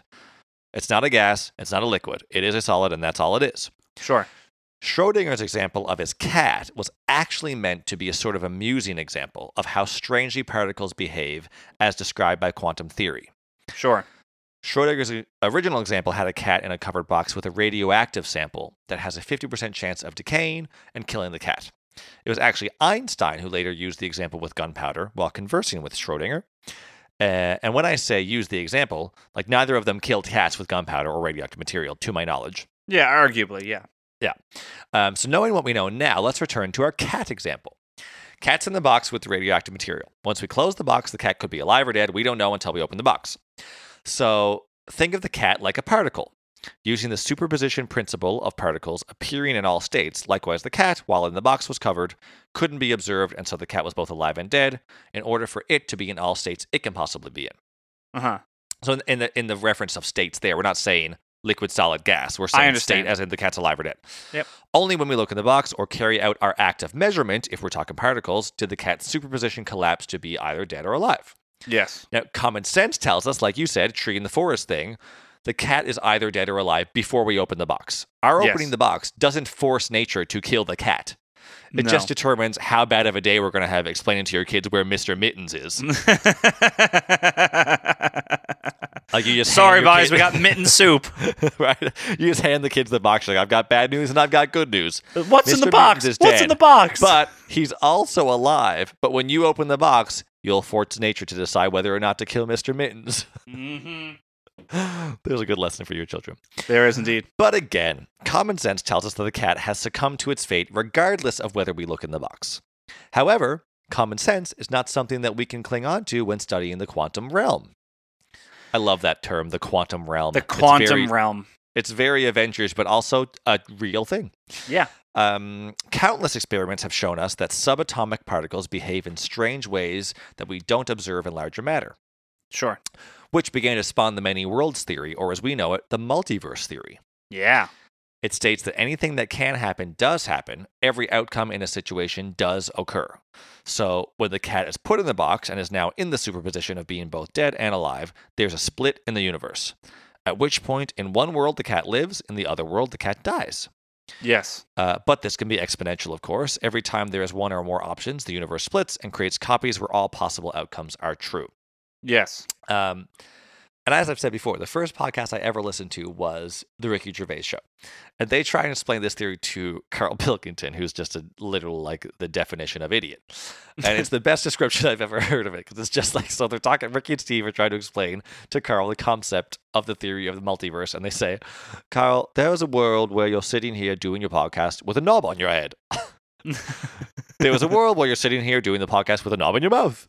There was a world where you're sitting here doing the podcast with a knob in your mouth, but you're speaking French. Like, they just like keep going, and he's just like, but why? Yeah.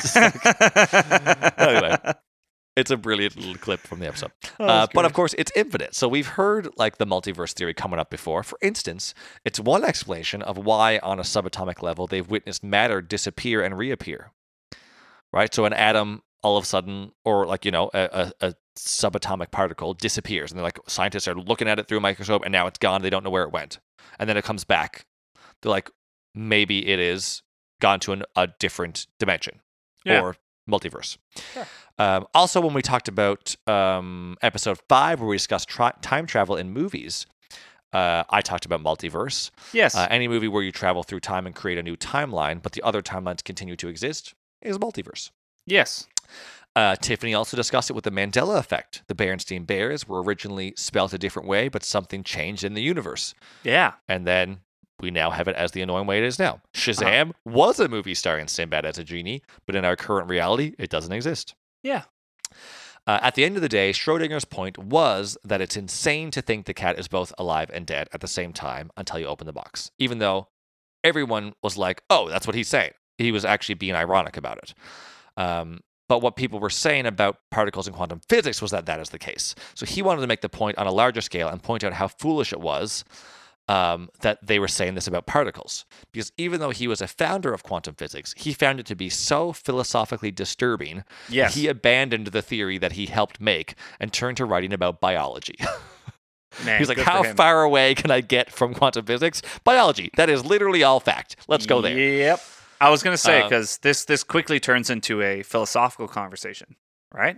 Yeah, and he's like, he was a philosophical person, and he was like, I don't like this. I don't like going to the point where if this happens with particles, then it has to happen with things that are made of particles. It's like, no, the cat is not alive and dead. Yeah. However, according to modern day, the idea of a superposition must exist and does exist, or we couldn't be on computers and phones and iPads right now during this call. It's all due to a dual nature of particles and wave behaviors. And to talk about wave behaviors, we're going to turn to our resident expert on waves, Jeff Sims, everybody.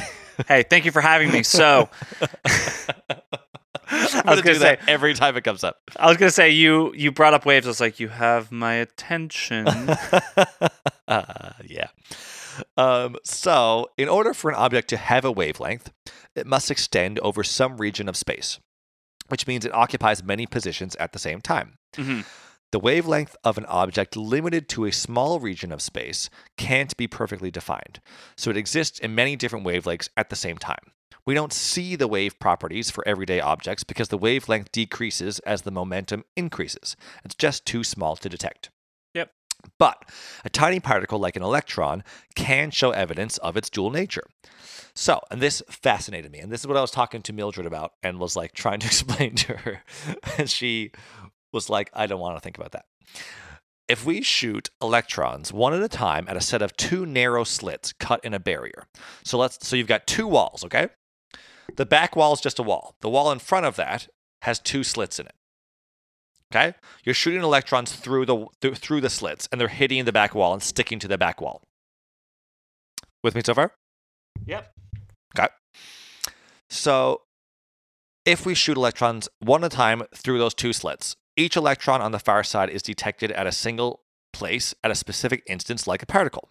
Mm-hmm. It'll stick to that back wall. If you do this enough times, you'll see the electrons build up on the far side of the barrier in certain places, characteristic of wave behavior. It'll be higher and then lower and then higher and then lower, spots with lots of electrons separated by sections with no electrons at all because of where the slits are.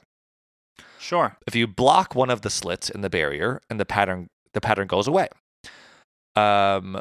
By doing this, scientists have proved that the wavelength that occurs is a result of each electron going through both slits at the same time. A single electron isn't choosing to go through the left or right slit, but it's going through the left and right slit simultaneously. One electron. Yes. They have proven that. Okay. Which paves the way for modern technology. An electron near the nucleus of an atom exists in a spread out wave-like orbit. Bring two atoms together, and the electrons don't need to choose one atom. They're shared between two atoms, orbiting like a figure eight around both. Interesting. Like an open marriage. Exactly like that. Polygamy at its finest. Yeah. So this is how some chemical bonds form. An electron in a molecule isn't on just atom A or atom B, because molecule is when atoms come together, in case we forgot from chemistry. Yes. It isn't just on atom A or B, but A and B. As you add more atoms, the electrons spread out more and are shared between vast numbers of atoms at the same time. The electrons, they're just like, they'll go to their friend's house, and then they'll go to their grandmother's house, and then they'll go to their aunt's house. It doesn't matter where they sleep over, as long as they come home eventually. The electrons in a solid aren't bound to a particular atom either, but shared among all of them, extending over a large range of space. So in a soccer ball, the electrons in each atom of the soccer ball don't stay on that atom. They move around. Okay. So this gigantic superposition of states determines the way that electrons move through material. Understanding how electrons are shared among atoms allows us to precisely control the properties of semiconductor materials like silicon. Combining different semiconductors in the right way allows us to make transistors on a tiny scale, millions on a single computer chip. Those chips and their spread out electrons power anything that has a computer chip in it, your phone, your iPad, your computer, whatever. There's a saying that says the internet exists primarily to show cat videos. But in fact, it may be thanks to an imaginary cat that we even have the internet at all. Booyah. That's my punchline for the end of my topic. I love it. And isn't that interesting? So it's like he came up with this whole concept and like made this analogy about the cat to be like, yeah, it's stupid though. And then everybody's like, no, well, actually, it's all true. We've proven Actually, that's going to be the founding principle for the entire society carrying forward. And it is. And he's like, no, I got to go study a leaf now. Yeah, I got to go. I got to go look at grass. Yeah. Meanwhile, the cards that were in your room are the Queen of Hearts, the Two of Clubs, the Eight of Diamonds, and... Oh, no, sorry. Two of Spades is on the window. Eight of Diamonds, Two of Clubs is in the closet. Well done, Evan. I wonder how long I'll go remembering that. Well, so there was something else that I meant to bring up, but I decided not to, which was the threshold for remembering things. Mm-hmm.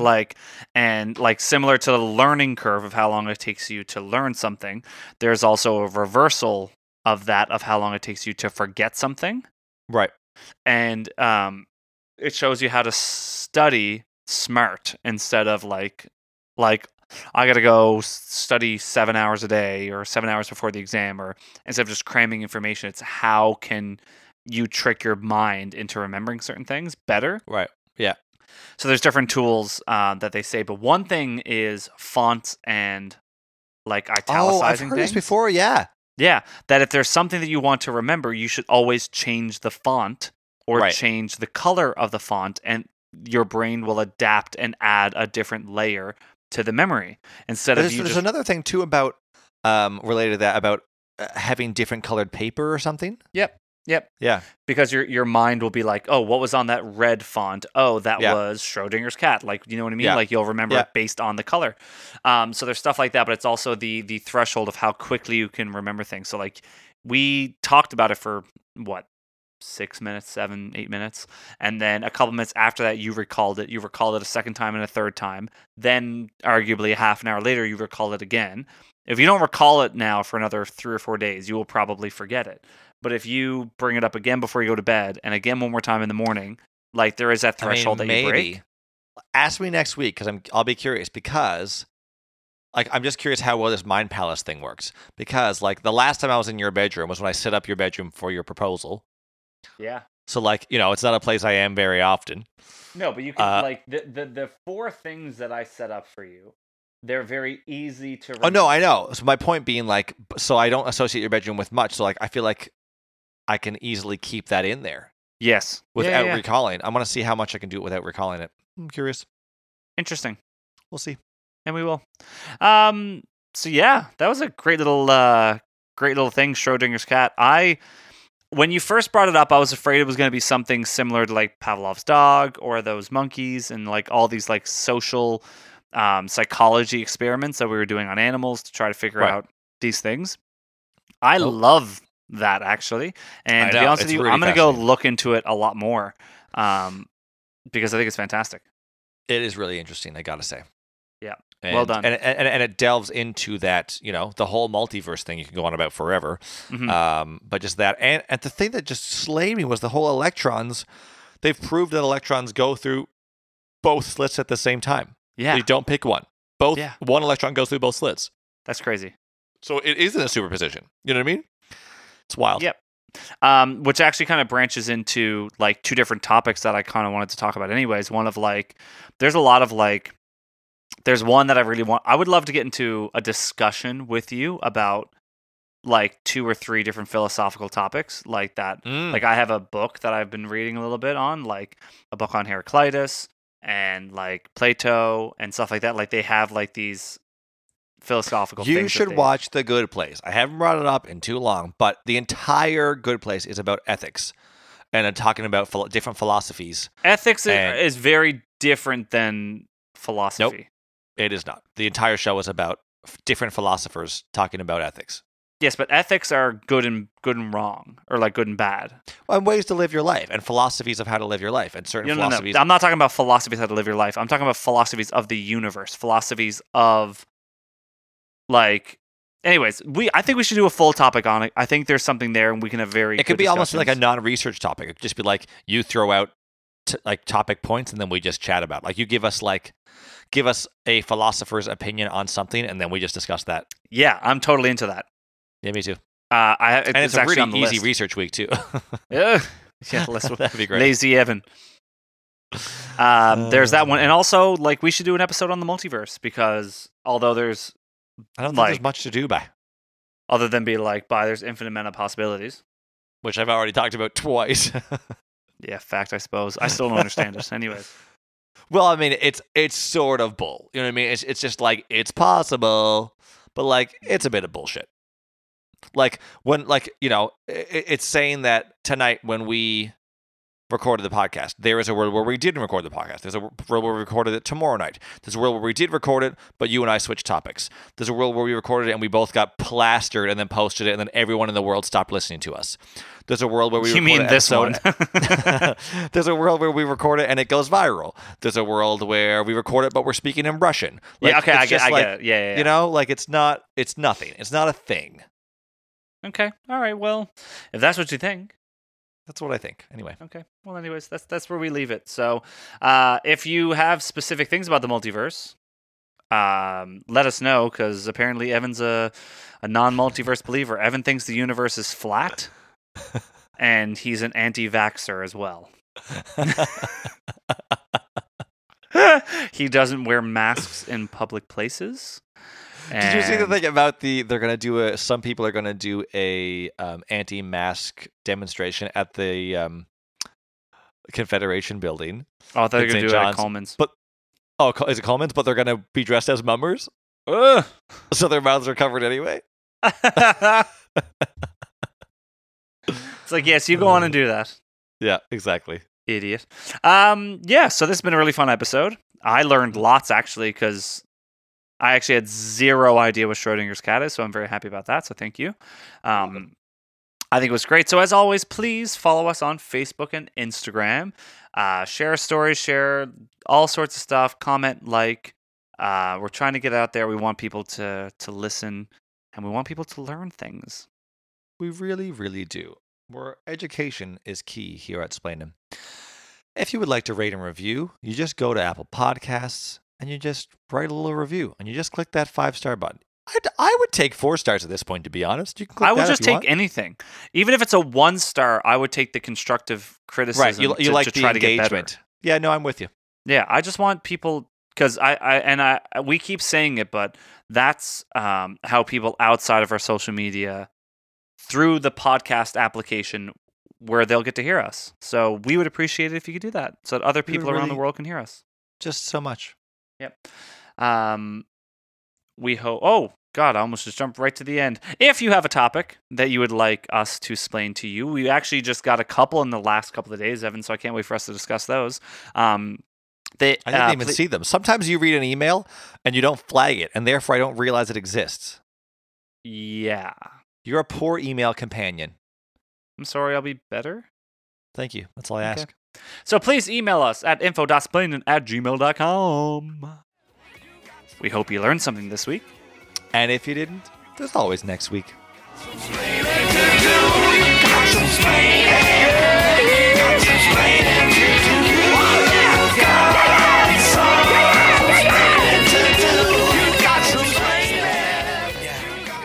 We hope you learned something this week. And if you didn't, shit! Oh my Evan! God! Why do I think there's a cadence point there? Oh, sorry. Do it again. There's definitely a cadence, but it's in your own thing. No, I know. It's my recall memory. Oh, God damn it.